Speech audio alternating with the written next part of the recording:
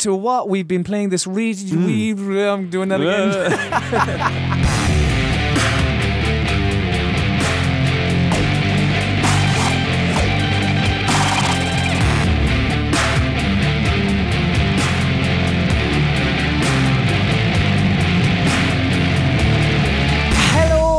Welcome to the Video Gamer Podcast, episode 270. My name is Colin Mahern, and with me this week, it's a game of two halves, and at the end of the day, it's Rich Walker. Hello. Hello, Rich. Hi. Just the two of us this week, my man. Yeah, I know what that reference is at the beginning.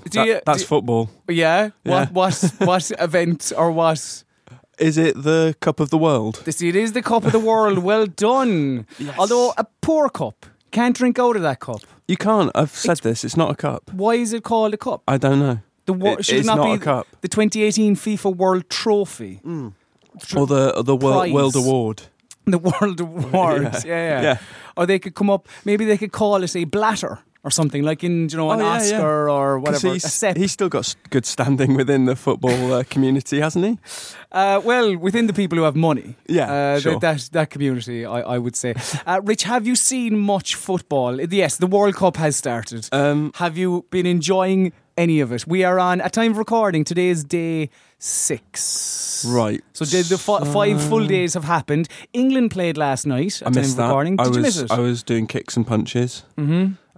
So yeah, I wasn't able to catch the England match, unfortunately, but I heard it was quite good, and I got to catch all the twats coming out of the office at Liverpool Street going England. Oh, good. Did you fall in line with them? No, I did not. I rushed through the gates and got on my train as quick as I could. It's a bit of a shame, Rich, but this is your beloved England. Yeah, but when they're sort of running down the concourse at Liverpool Street Station with their shirt open, I'm like, do you know what? Skin on show. Well, yeah, I don't want to see that, and it's not really not my crowd, not my scene.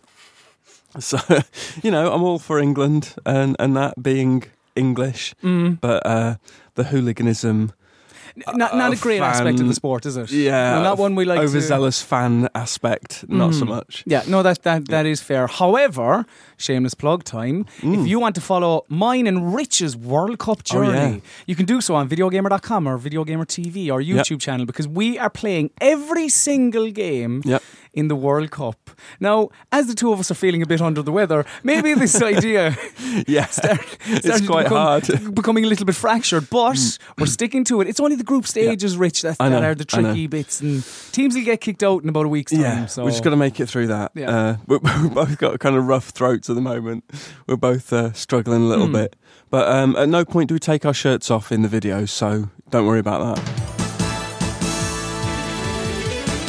On to the news this week, and Rich, bear with me, because even though E3 has come and gone, thank fuck, there is still a lot of news to address since E3 has come and gone. Indeed. Namely, a video game that people quite enjoyed. Oh yeah. Cyberpunk 2077. No one got to play it though.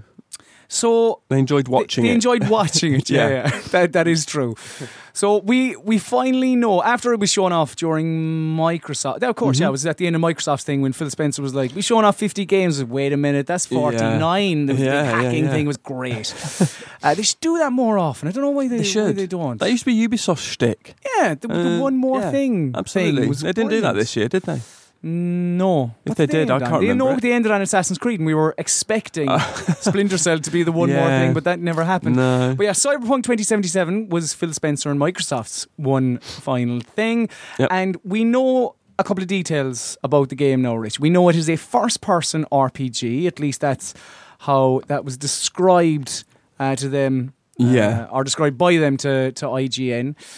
You will play a character called V, who can be male or female. And so it's proper RPG, like the tabletop RPG itself as well. It's a little bit what we speculated, actually, isn't it? Yes. We thought it'd be kind of like Shepherd, and this sounds similar. It sounds very, very similar. We kind of called it. You have an apartment where you can store clothes and weapons, and as you go on, you'll be able to buy a new place as well. You can drive cars in the game, And when you're driving, you can switch between first person and third person perspective.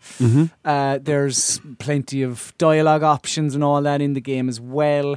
There's something called Street Cred, which you can level up. Right. Which it's cool. Street Cred. It sounds a bit 90s, doesn't it? It does sound very Street Cred. Yeah. Sounds like something from the Warriors or something, perhaps. And what else do we know about it? Oh, we know that the romance options are going to be more diverse, apparently, because again, this is a character you create. Yeah. So, like the specific example that CD Projekt Red used, it was Cyberpunk's quest designer Patrick Mills. He was speaking to Game Informer, and he said that whilst Geralt's sexuality was predefined by the books and whatever, that with this, you can just do whatever you want, gay, straight, whatever. Does this make you also as well, I'm missing one pivotal point, this is definitely a current gen game as well, because many people, when they saw it, they were going, this can't be, the level of detail in it is incredible. Well, it is going to be coming to PS4, Xbox One, PC. Well, have we? We haven't been given platforms, have we? We have. Have we? Yeah, Xbox One, PS4, PC. Yeah, I had a press release off CD Projekt Red, and they said as much in that. Has this made you more / less excited? Well, more excited. That trailer was mind-blowingly good. It was incredible. And all these details that have come out since that, sound like they're going down the right path, although the first-person thing was a surprise. I know some people started to conjure images of a first-person shooter, which they were quick to kind of address that and say it's not. It's a first-person RPG. Am I imagining it, or did they liken it to Deus Ex? I thought I saw that somewhere. I could be wrong. Maybe it was someone else that was likening it to Deus Ex. No, but that's the impression I get. Is it's more down that kind of route. But I read somewhere as well, full frontal nudity. So that's a plus. Yes. Right? Yes. We actually have a question about that later on in the questions, comments, theories, and whatever else the other word is. I can't wait for that. But it just the trailer was. Yeah. It was perfect. It was amazing, wasn't it? Everything that we could have wanted really from it. The game looks as an ideal. Concept, because that's sort of what we have now here. We haven't seen gameplay, regardless of what other people have seen. It just looks exceptional. And I suppose the fact that other people who did get a hands-off demo have seen it in action, and they've only been kind of building up its name even further, adds to the mythos of Cyberpunk 2077 now. My concern is, are they going to be able to deliver all this? Is that trailer an accurate indication of what the final game will be like? Because I've seen preview stuff before, and this is a bad example, but I'm going to use it anyway. Aliens Colonial Marines looked amazing at preview stage. Yep. That was like, wow, this is proper is the Aliens game that I always wanted. Because it looked incredible, and then it came out as like, wow, this is a pile of shit. But obviously, it's apples and oranges a bit, isn't it? Because CD Projekt Red know what they're doing. Obviously, Aliens Colonial Marines had a troubled development. As it turns out, there's a lot of bad shit going on behind the scenes of that game. So, I guess we can trust CD Projekt Red, right? They delivered with The Witcher 3. Very much so. If anyone could do it, they can. Their pedigree is, many could argue, second to none in terms of big, large RPGs. Yeah. So, It was just, it was the level of detail that people were banging on about like, even when you're just walking through the world, and it just seems so alive, and all those other fucking terms that people like to use when talking about games. Yeah. But we'll obviously see when it's coming out in 2024, whenever the fuck that will be. But Rich, a game that is said to be coming out, well, you would imagine sooner, but also, who knows? Who knows when the fuck? Yeah. Death Stranding. Who knows anything about this shit? Well, this is the thing. We probably know. We actually know. Not probably. We do know more about Cyberpunk. Do we though? Do we know more about Death Stranding? The thing is, you and I are big Kojima, big Metal Gear fans, Kojima apologists, right? Yeah. But that Death Stranding showing at E3, it told us nothing. Well, see, I'm going to have to stop you there now, Rich, because what it told me is that Death Stranding is going to reconnect the world. Oh, right. Okay, then. Or at least that's what Hideo Kojima said when he was speaking with Jeff Keighley during his E3 Coliseum shows that he was doing during the week. Kojima and Keighley obviously kind of quite pally. Keighley got to chat to him via a translator, and he said that the overall goal, Kojima now, said that the overall goal of Death Stranding is to, quote, reconnect the world. Which... it's a bit of a woolly kind of description, isn't it? It still doesn't really tell me what you do. No, it doesn't. He also said that combat actually doesn't play a large part in the game. You can utilise combat, but like that's an option rather than it being... something that's you have to go through. Now, this, I think even during our E3 live shows, which you can go back and watch on our YouTube channel or on Rosero's YouTube channel, we were speculating if it could be, or was this on the podcast? I can't remember. We were speculating whether it could be like a survival horror game. Yeah, this was in the post show. Yeah. I thought it looked like a survival horror. There are aspects of it, but it also looks like perhaps some resource management, survival aspects, because he was loaded up with his crates of stuff, like walking across treacherous terrain. A lot of walking. A lot of walking. So Kojima said, quote, "The goal of this game is to reconnect the world. A lot of people out there are interested in shooters and people can do that in this game. However, I would not recommend that, and through playing the game, people would realise that this is not the ideal option, although they have that option." That does sound quite, modern, like Amnesia, I don't know, Soma, maybe less Soma. But you're more modern day sort of survival horror game. So you can shoot things, but that's perhaps not the best course of action. Sounds that way. Yeah. But still, like I know I went hell for leather on the Sony post show, but just to reiterate it a small bit. Right. What the fuck was that? It was weird, wasn't it? It went on. I'm sure it was 12 or 13 minutes, this trailer. Yeah. That just showed us lovely landscapes, lovely Icelandic landscapes, which I'd recommend. I've been there. It's a gorgeous country. Yeah. But tell me what your game is. Yeah. Exactly. Is it 2 years, I think? It's been, about 2 years, maybe just over, since they first announced it. And I mean, usually within... Actually, do you know what? Scratch that. I was going to say usually within the first year you know what it is. No, usually from the initial announcement you know what it is. Within 5 seconds. But this, we're still second guessing. I mean...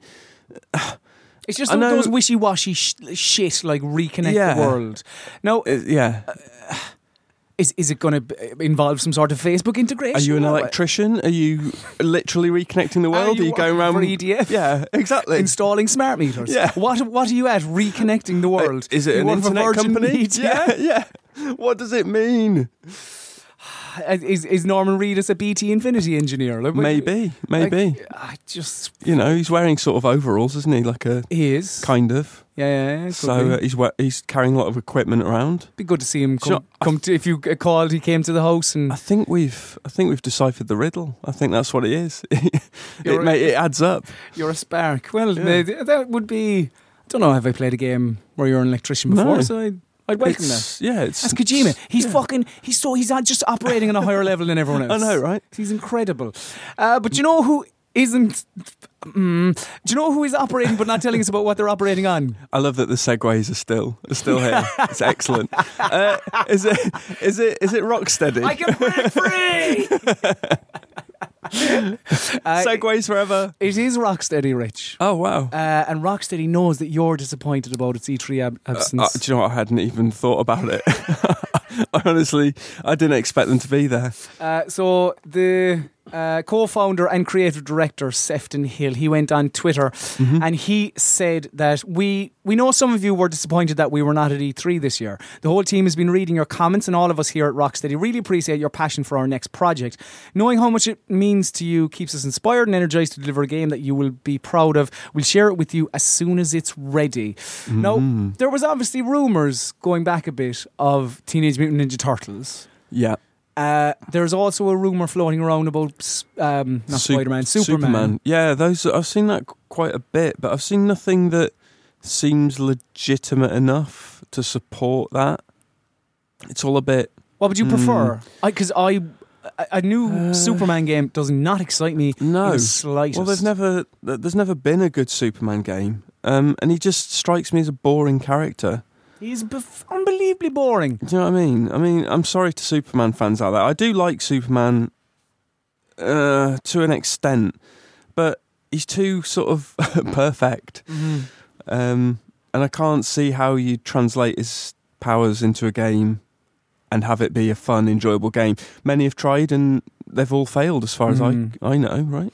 I can't think of a good Superman game. NetherRealm, maybe you could say, with Injustice, but it's not primarily a Superman game. Like a Superman game. Yeah. Like Superman 65, the follow-up to the classic 64. Superman 64. Yeah. Oh, wow. It's never been done. And Mind you, for good reason. Like Rocksteady could have a crack at it. I mean, they did great things with Batman. If they could do a good Superman game, I'd be on board, obviously. But I don't know. I wouldn't know where you'd start with the character. I genuinely don't. I mean, yeah, I'd love to see Rocksteady have a go at it, but in a way, I'd kind of prefer them to try something else that's not necessarily a superhero thing. Because did you ever play Urban Chaos? No. That was the first-person shooter they did, and that was really good. It was a really good game. I'd like them to maybe, I don't know, try something else like that, perhaps. I don't know. Maybe Superman only works best in an environment where he is as part of a cast of characters. Yeah. You know, within a fighting game. Wait a minute. I don't know, Super Smash Brothers Ultimate, perhaps. Maybe you could stick him in there. Yeah. Now, Super Smash Brothers Ultimate, Rich, took up almost half of Nintendo's E3 Direct, which some people were happy about, some people weren't. But regardless of your feeling towards it, there was the question, is this definitely a new Smash Brothers game, or is this like what they've done with Mario Kart, what they've done with Donkey Kong? We thought it might be that, right? Yeah, we were going like, is this the Wii U version, but updated? Well, no. It is, in fact, a new Smash Brothers game, because speaking with US Gamer at E3, Nate, I'm going to give it a shot, Nate Bildorf, who's the localization manager for Nintendo Treehouse, he said it's definitely not an update when asked about if it was like the Wii U game. It's a brand new game built from the ground up as far as it being a sequel, or built from the ground up, excuse me. As far as it being a sequel, I don't really think of Smash Brothers games as being sequels. They're just new Smash Brothers games. Everything is built brand new. By definition, isn't a new iteration of something is a sequel. That's such a weird thing to say. That's what I would have thought, but... I sort of see what he's saying, but at the same time, that's still a sequel. I know you were quite excited about a new Smash game. Like, was it Melee or Brawl? Melee was the last one I really got into, because I never bought a Wii U or a Wii. So the GameCube one, basically. I loved that one. And I've been on the fence about maybe getting a Switch. I've been back and forth on it.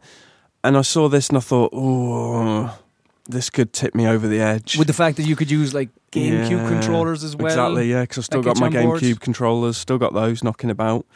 And it's got every single character ever, apart from, Waluigi, who was never a character, was he? He was a support trophy. But still, I mean, what's not to like about it? It's got Snake, it's got... Who are the other guest characters? Sonic... it's got all the guests. Bayonetta, amazing. I mean, how awesome is that? How many did we count after the characters? Show? Was it like 60 or something crazy? It was a lot.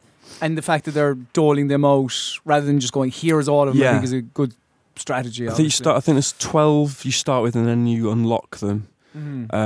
Which I also enjoy, actually. That was part of what I enjoyed about Melee, was going through not the story, because there wasn't really one, but unlocking the characters. Yeah. And then I lent my friend the console with the memory card, and he erased it. So rotten. They've all gone. I hope you're not speaking to him anymore. Yeah. Well, he's my best mate, so I have to. But he knows what he did. I mean, I hope he apologises to you whenever you see him. Well, because that's ludicrous behaviour. That's almost as ludicrous as turning up to E3 and not showing Metroid Prime 4. Do you mean you didn't get enough out of that logo they showed? Was that not enough for you? You need more, do you? In 12 months, no. I needed. Some people are never satisfied. So, at E3 2017, we did get confirmation the Metroid Prime 4 is being developed. We got a logo. I can't believe that was a year ago. I think there was some sort of Inception noise, and that was it. Was and this well? E3. See, that's two things then. You got a logo and an Inception There was some sort of audio cue anyway. But this year, Rich, didn't show up.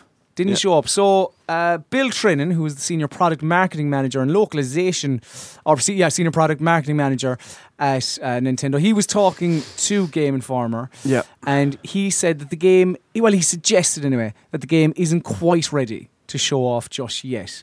He said it's still in development. But he just said it's Nintendo is not featuring it at E3 this year. I think that's fair enough. He went on to say, I think the main thing is, as people have probably realised by now, we show things when we think we're ready to show them. And when we think we're ready to show Metroid Prime, we'll show Metroid Prime. Bit premature then, showing it last year, right?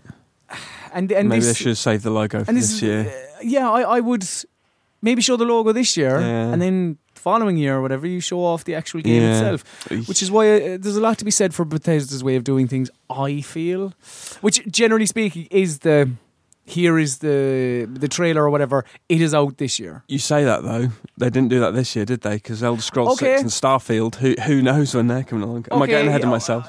Yeah, alright, no, that is fair actually, because do you know what, Rich, I'm going to you're an awful bastard altogether. I'm going to have to... Sorry. Changing the schedule. There's a lot of news here. There's an awful lot of news, Rich. I'll tell you what, I've done you a favour. Have you? Yeah. Have you? Because I'm not fucking... Oh shit, have I ruined your running order? Oh, you've absolutely destroyed it. No, carry on. Pretend I didn't do that. No, Rich, I'm a consummate professional. I'll pick up... Funny you mentioned Bethesda. Oh, yeah. Although I'm sure I was the one that mentioned it. Well, we were talking about games that do you know what they are?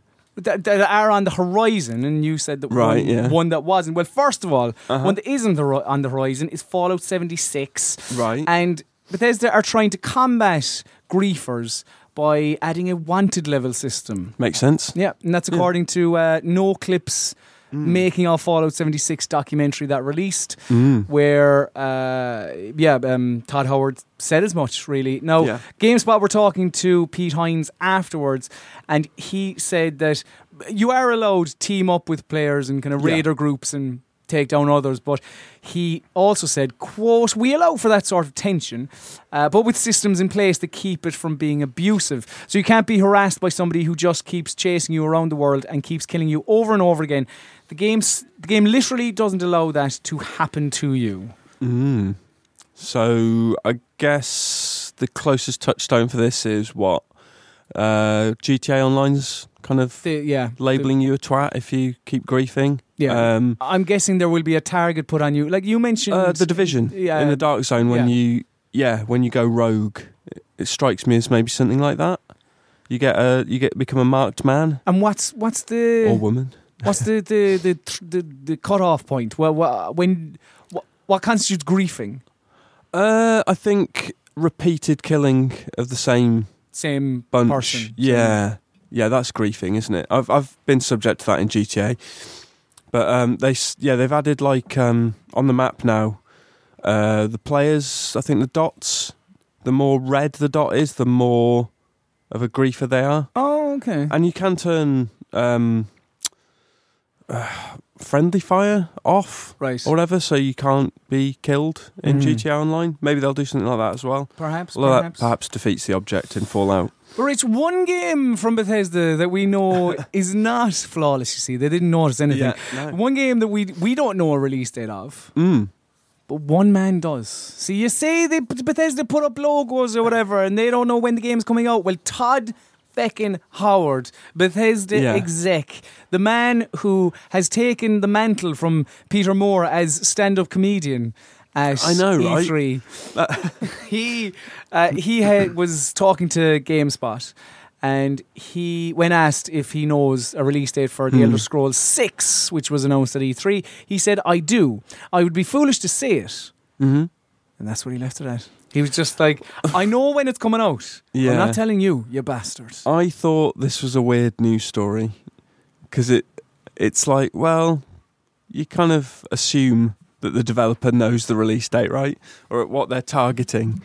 But yeah, it just seems odd. Like, do you think it's premature of them to be showing off Elder Scrolls 6? It feels that way because when we got Skyrim, it was I'm guessing they really wanted that 11/11/11 date. Yeah, they really wanted that, didn't they? But yeah, I mean, how deep into development are they? They said they were sort of in pre-production, I think. So that's super early. I mean, that means it's not even in active development. That means concept stages and stuff like that. It's probably what we saw at E3. Yeah, exactly. They've just said we should do an Elder Scrolls 6, shouldn't we? We should. Yeah. Announce it. Exactly, because people have been going, I mean, traditionally it goes Fallout, Elder Scrolls, Fallout, Elder Scrolls, and they're bucking the trend, aren't they, by going Starfield, Fallout 4, Fallout 76, and no Elder Scrolls, and a Starfield in between, and a Starfield Fallout 76 as well. and Elder Scrolls, you would imagine. And they're still trying to support Elder Scrolls Online as well for obvious reasons. So it's like, I mean, great that they revealed that Elder Scrolls 6 is happening, but at the same time, it's like, when are we going to see it? Probably not for a couple of years. Probably not. At least. No, probably not. Yeah, so I thought it was an odd story. But do you know what we will see? It's The Last of Us Part 2. I'm all mixed up here. I know. The Last of Us Part 2, which... Yeah. In The Last of Us Part 2, I should have said, in Fallout 76 you can be a number of characters. In The Last of Us Part 2 you can only be one. You can't be one. I can't say it, no. The moment has passed. No, you just did, it's fine. In The Last of Us Part 2, you only play as Ellie. At least that's what Naughty Dog's Neil Druckmann said to IGN. He confirmed that Ellie's the only playable character in the game. Or maybe there'll be a scene with Joel in the snow with a bow and arrow. Do you think they're... do you think that is he's throwing a curveball there? He could be. But it would make sense to have Ellie as the protagonist, wouldn't it? Why would you? Why would she not? She's been pushed to the fore. I mean, we saw at E3. Yeah, he played as Ellie, but I think some were thinking maybe there may be that section where you play as Joel, or we still don't have confirmation that he is in it. No, I mean, fair idea. You saw the back and slight side of his head in that previous trailer. Saw the didn't back you? And slight head, slight side of his head, slight side of his head of a man with a beard. We don't who know. looked a lot like Joel. A lot like Joel. A lot like Joel. Hey, it could have been Tom Hardy. It could have been Joel's twin brother. Could have been Joel's twin brother. And that's where Vole. Yeah, that's exactly true. But it will have multiplayer, Rich. Yeah. So, speaking to GameSpot, the co-director Anthony Newman said Factions is coming back. Multiplayer is coming back. We're not going to talk details yet about what form that takes, but we can confirm there will be multiplayer. Here's a question for you. Yeah. Did you play much of Last of Us multiplayer? I think 0. Yeah, I think 0 as well. But I heard that it was good. The people who played it said it was all right. After it had been supported a bit, it kind of came into its own. But I don't know anybody beyond the one person who said, yeah, it's all right, who played it. I can't think of anyone else that I know.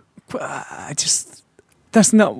I feel... That's not the reason I play The Last of Us. It's not the reason why I play Naughty Dog games, truth be told. Well, Uncharted multiplayer is the same. I've dabbled with the Uncharted multiplayer at points, but it's never kind of hooked me in. No. For instance, like a Gears multiplayer, because the mechanics and the feel of Gears is so much more satisfying than Uncharted. Absolutely. It's weird. I mean, it's not like there's a dearth of multiplayer content out there. No. Do you know what I mean? It doesn't really need it. No. Would you say the same for Rage 2?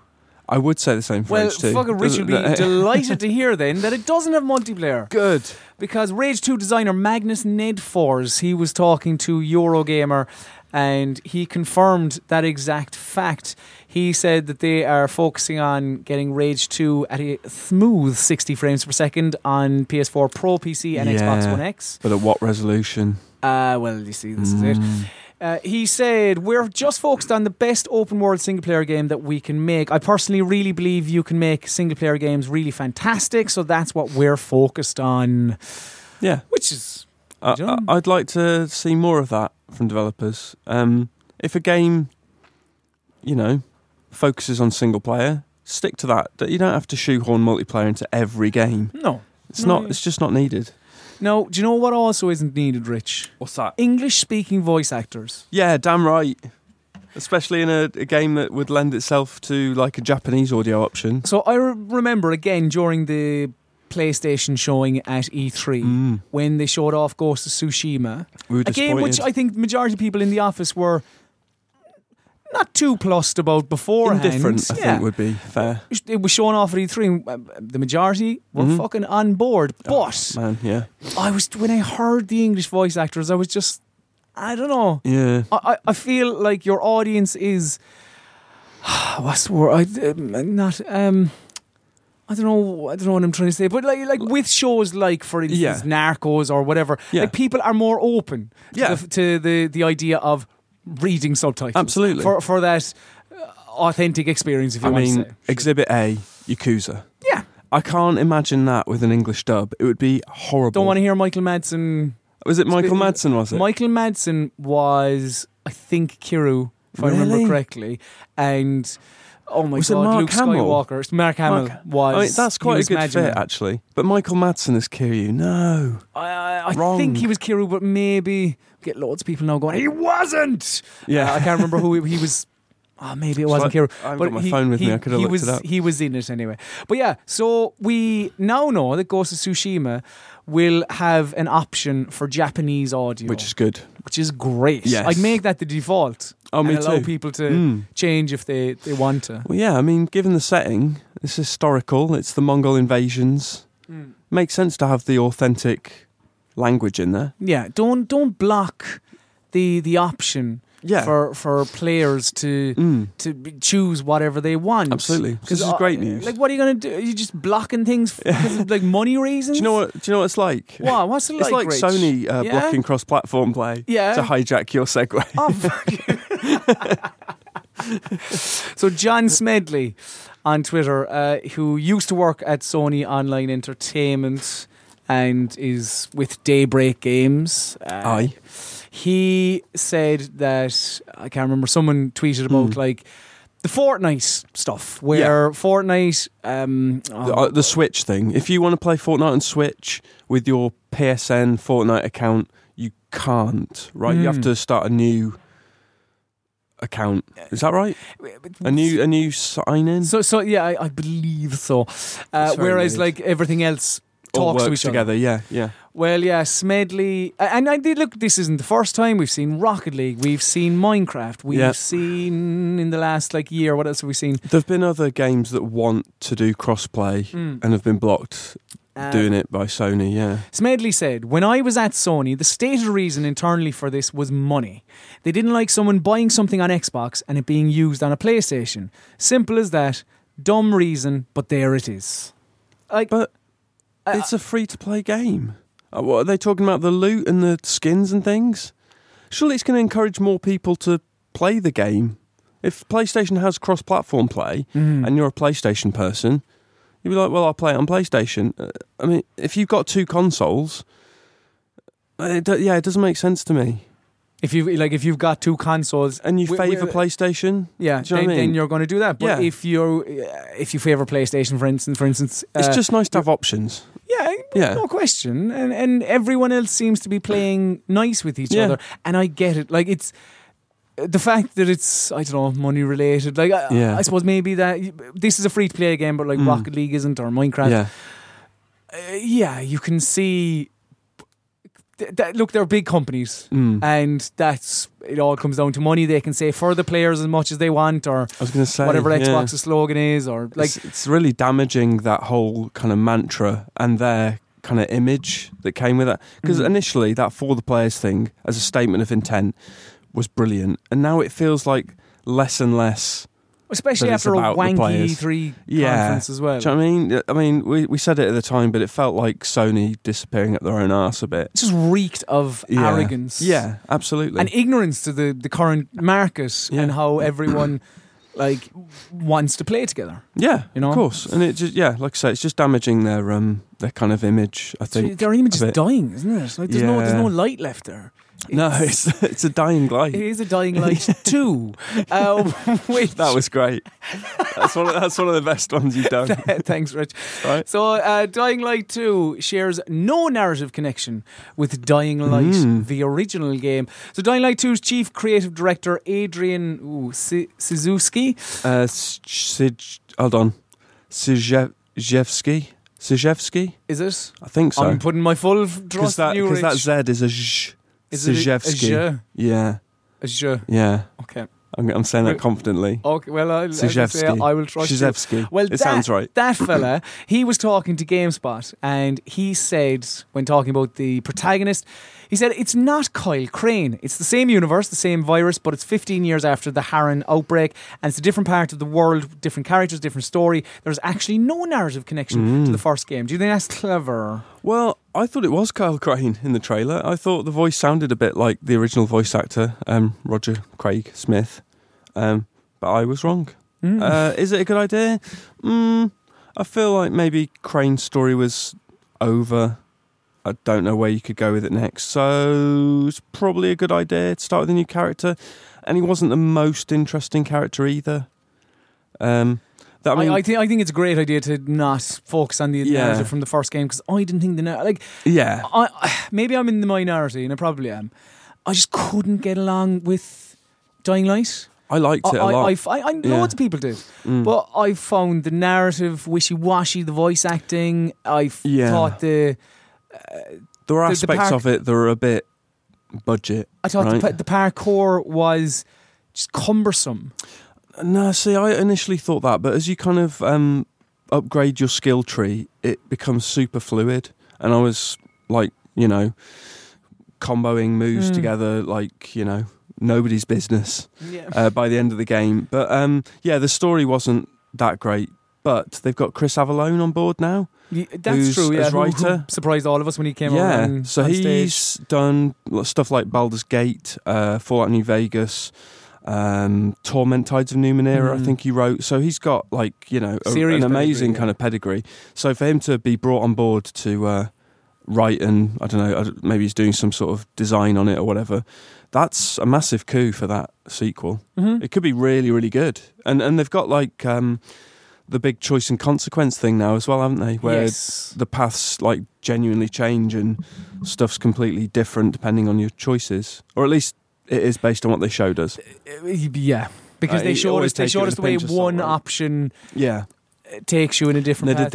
They did the old Detroit. Zoom out to all the different options. Like another flow chart.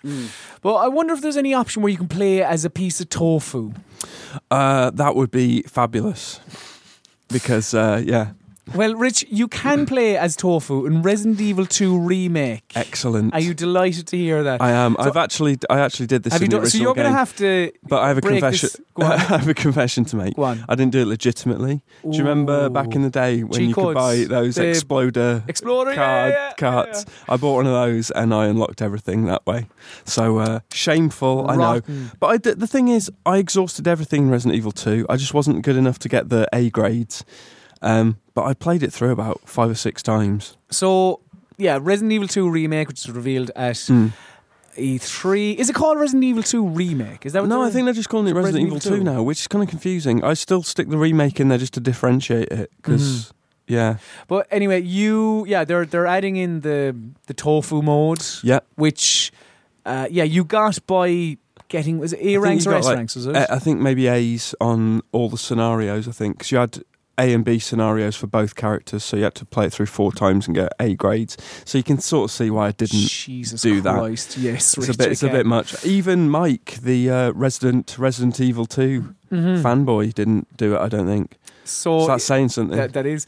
So there's the tofu mode, and there's a hunk mode as well. Yeah. Can you what's so this? Tofu was you're a lump of tofu with a beret and a combat knife. Good. Hunk was kind of an umbrella agent who was sent in to clean up the G virus, and he's appeared in loads of Resident Evil games since, in the mercenaries and raid modes and stuff. He's called Hunk.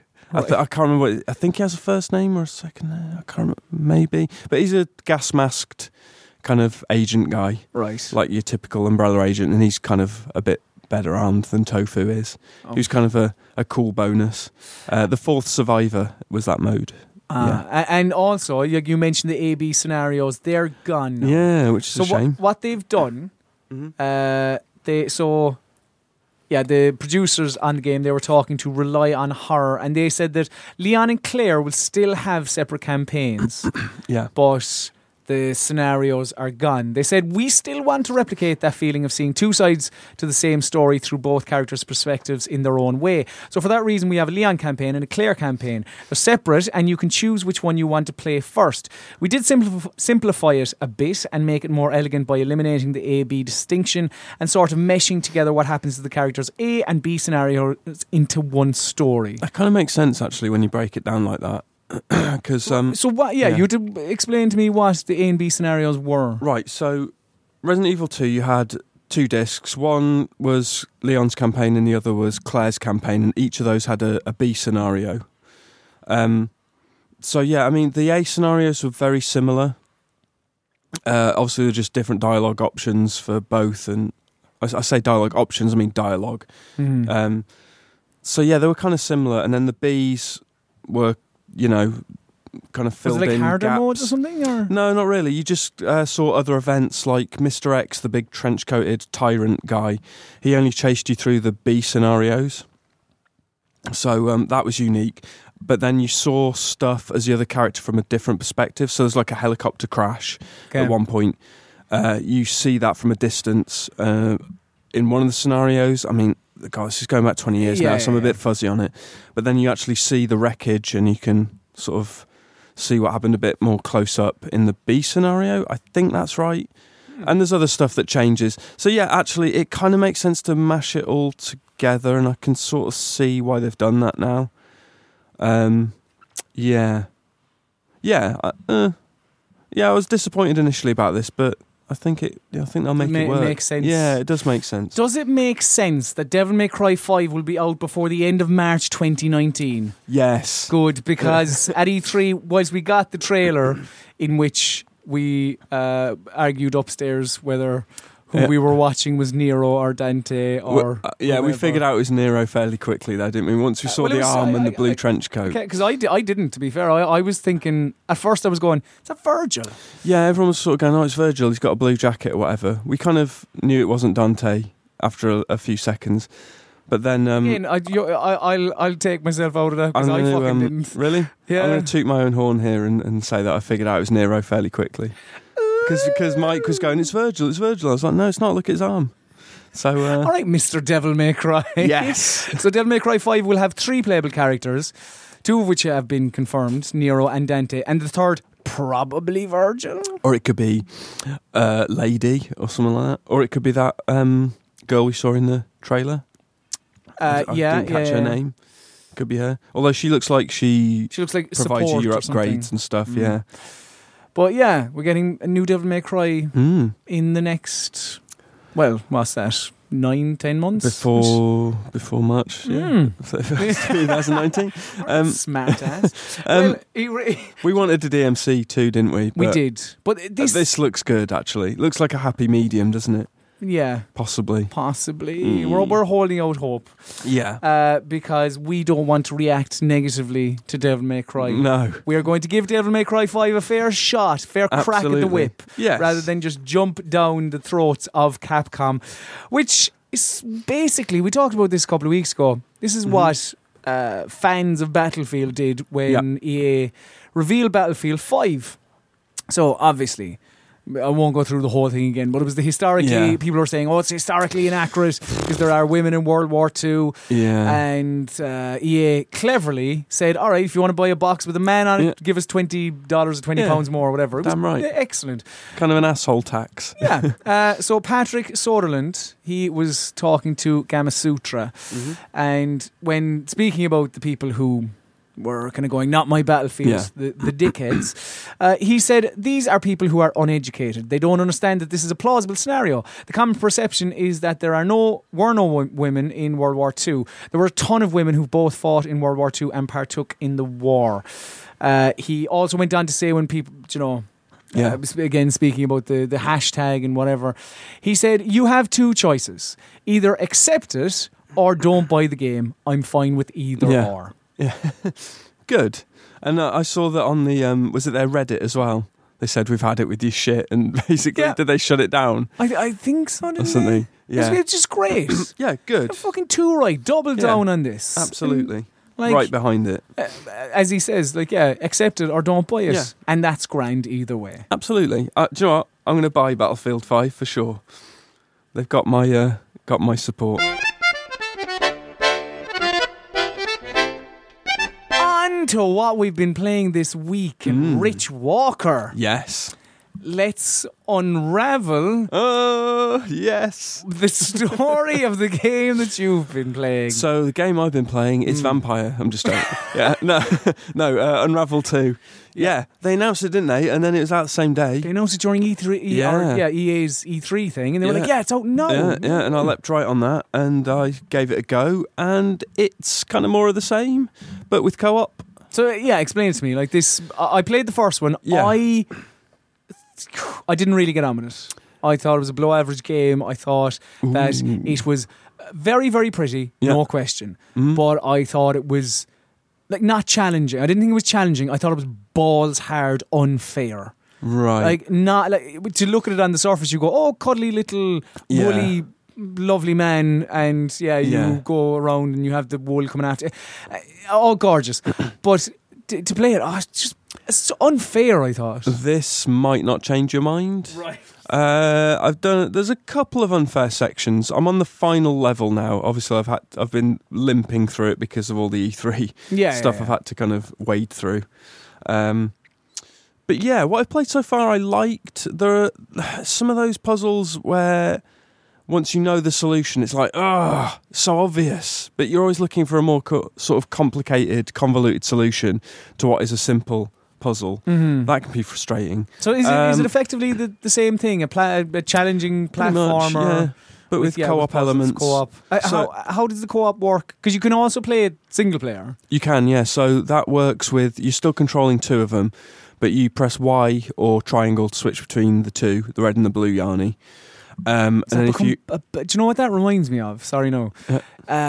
What was Ron Gilbert's game? The Cave. Oh, yeah. Do you remember The Cave, where you had to switch between characters? You switched between three, though, didn't you? That was such a ball ache, I found. Really? Because you had one character that would get to a point, and then you would switch to another character, and then you'd have to bring them to the exact same point. Yeah, that was a bit of a ball ache. Is this similar? Is it, no, because you can hold the switch button and they jump sort of knit together into one character, so you can always just bring them along really easily. You don't have to keep moving them independently.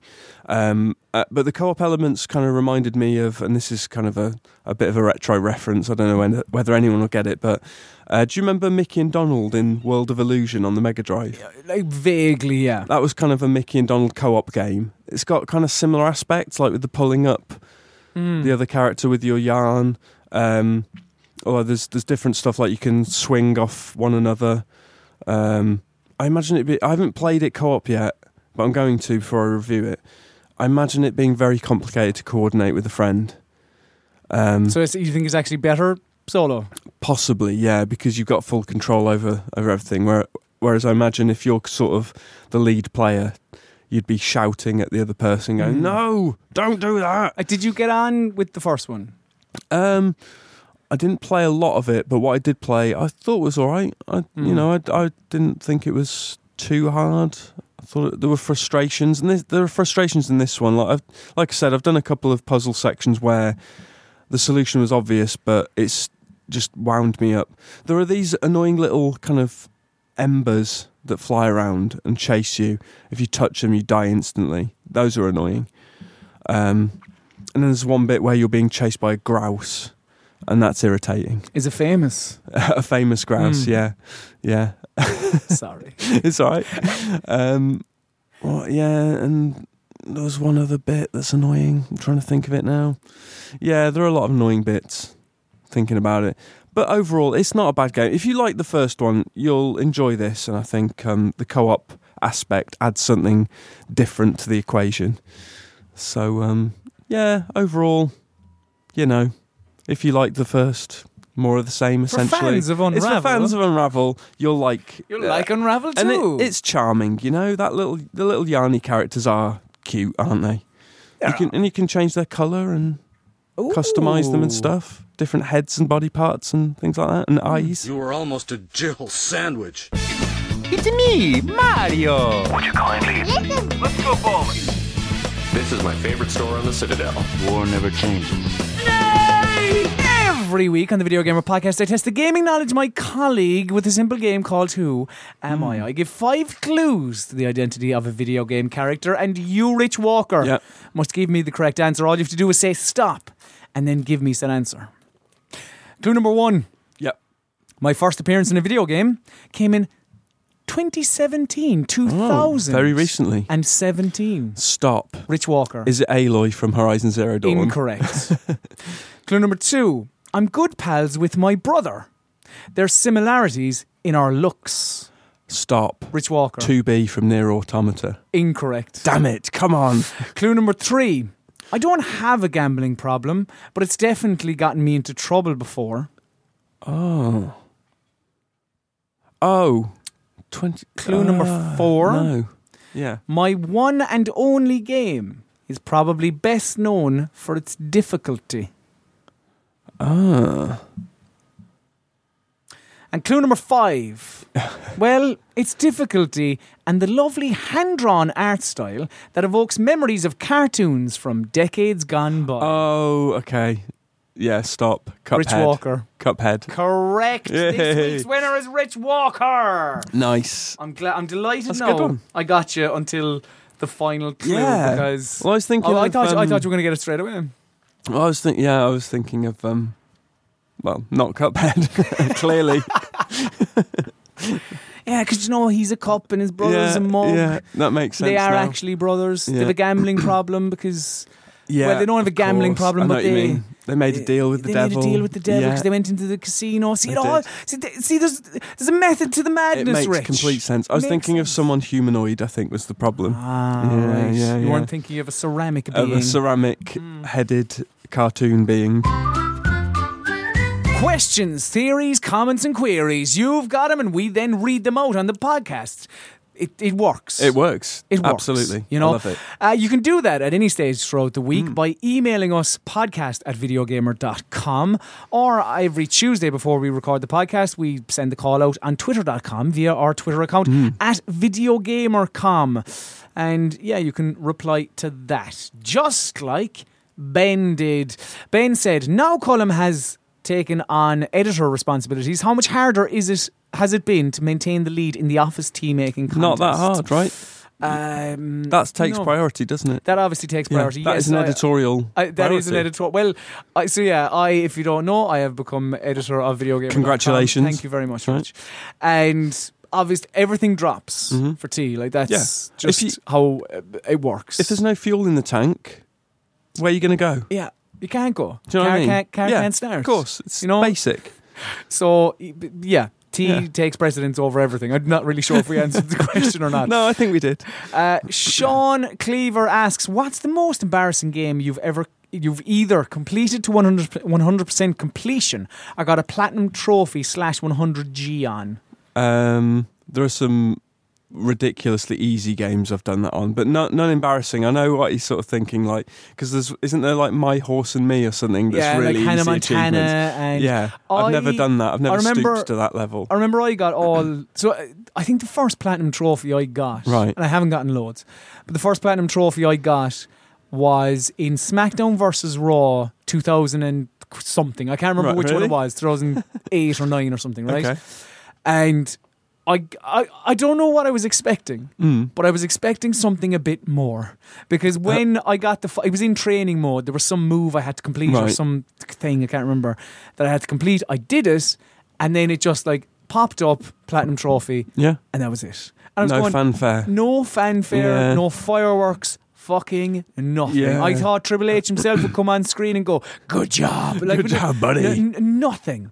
Like The Rock wasn't there going, "It doesn't matter what your trophy count is." I wanted something and I got fuck all. Well, yeah. I mean, But Richie, you are Mr. Achievement, Mr. Trophy. Not That's really. what they call you, isn't it? Well, embarrassingly, Rich Mr. Achievement Walker. Embarrassingly, I have no platinums. Not a single platinum to my name. To be fair, that is because Xbox was my lead your platform. lead platform. Over a lot of 1,000 Gs. Most embarrassing, I don't think I'm embarrassed about any of my thousands. I mean, Dan would accuse me of doing too many easy games when I was trying to catch him up.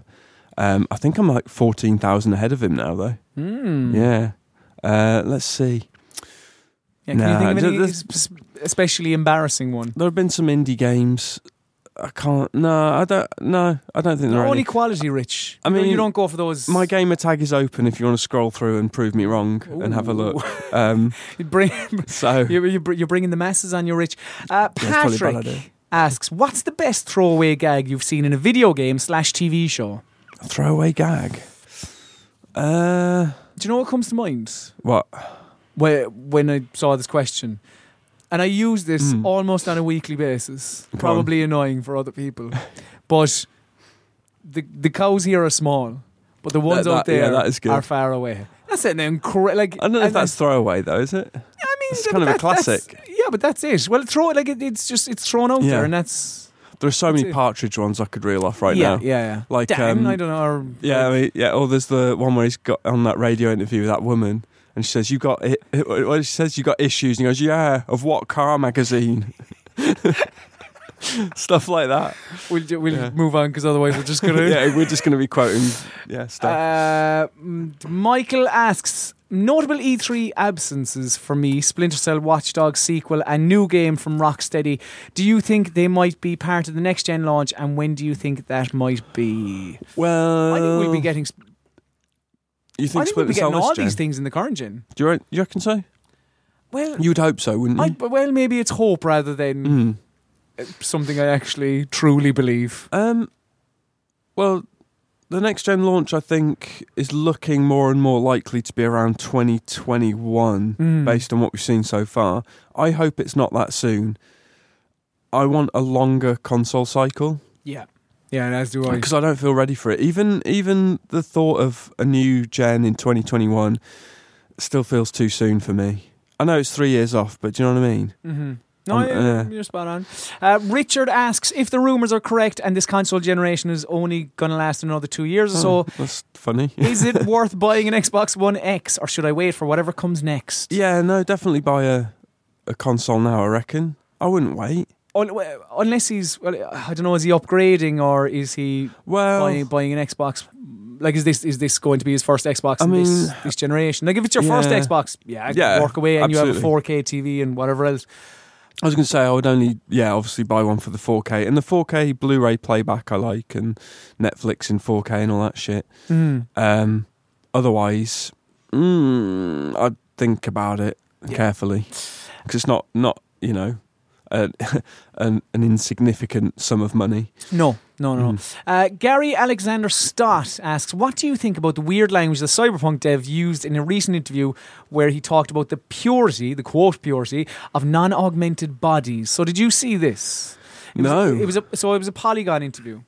The guy's name, Badowski. He said, nudity is important for us. Do you remember? I remember. Nudity is important for us because of one reason. This is cyberpunk, so people augment their body. So the body is no longer sacrum or sacred. Right. It's profanum or profane. Right. Because people modify everything. They are losing their connection to the body, to the meat, and that's why we need to use the nudity in many situations.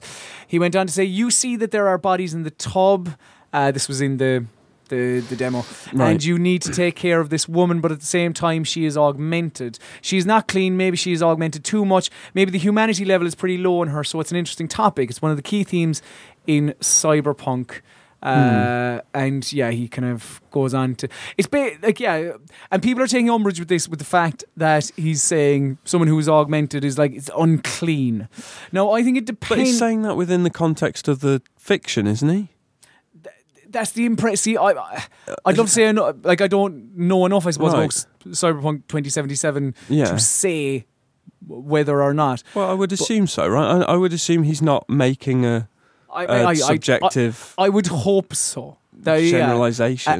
And the impression I get, or maybe it's the I want to believe that he is saying that within the confines of Cyberpunk, like that this, like if it's a commentary on a society that then relates to, I don't know, the opinions of others, then maybe. But I can see how it could be misconstrued. Yes, yeah. And in this case, I'm kind of hoping it's a I hope he's commenting on the fiction rather than Ross McMahon asks, after the ludicrous 7-star rating of Omega Okada, is there a game so good that you would break your own site's rating system for? No, Rich. No.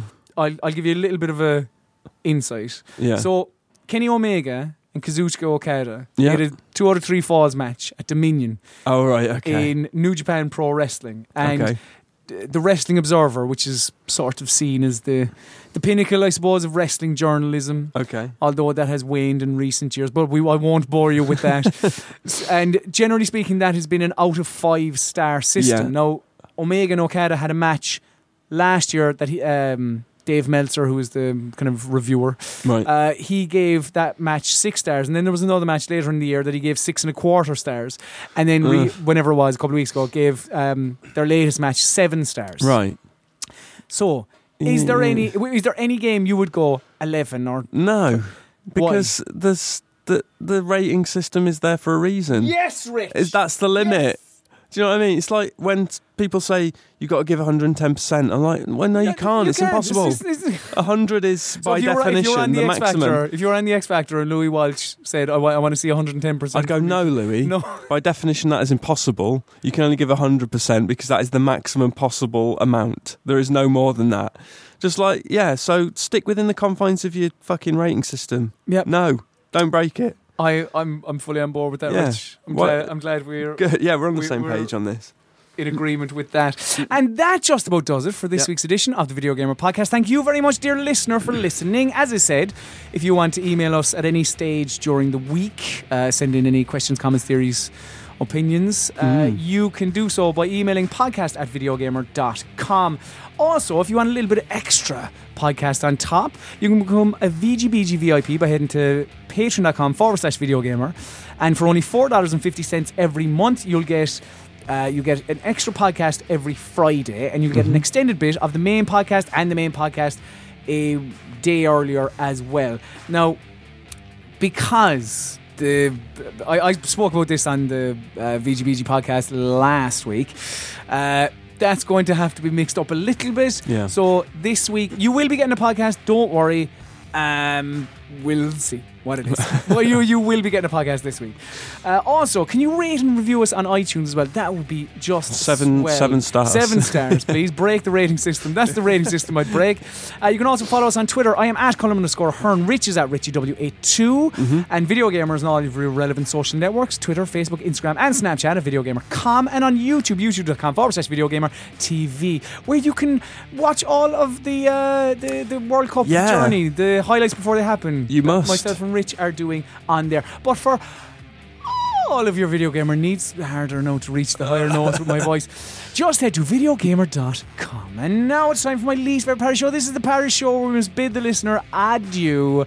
So say goodbye, Rich Walker. Goodbye. And say goodbye, Colm Hearn Sloan. Gafool.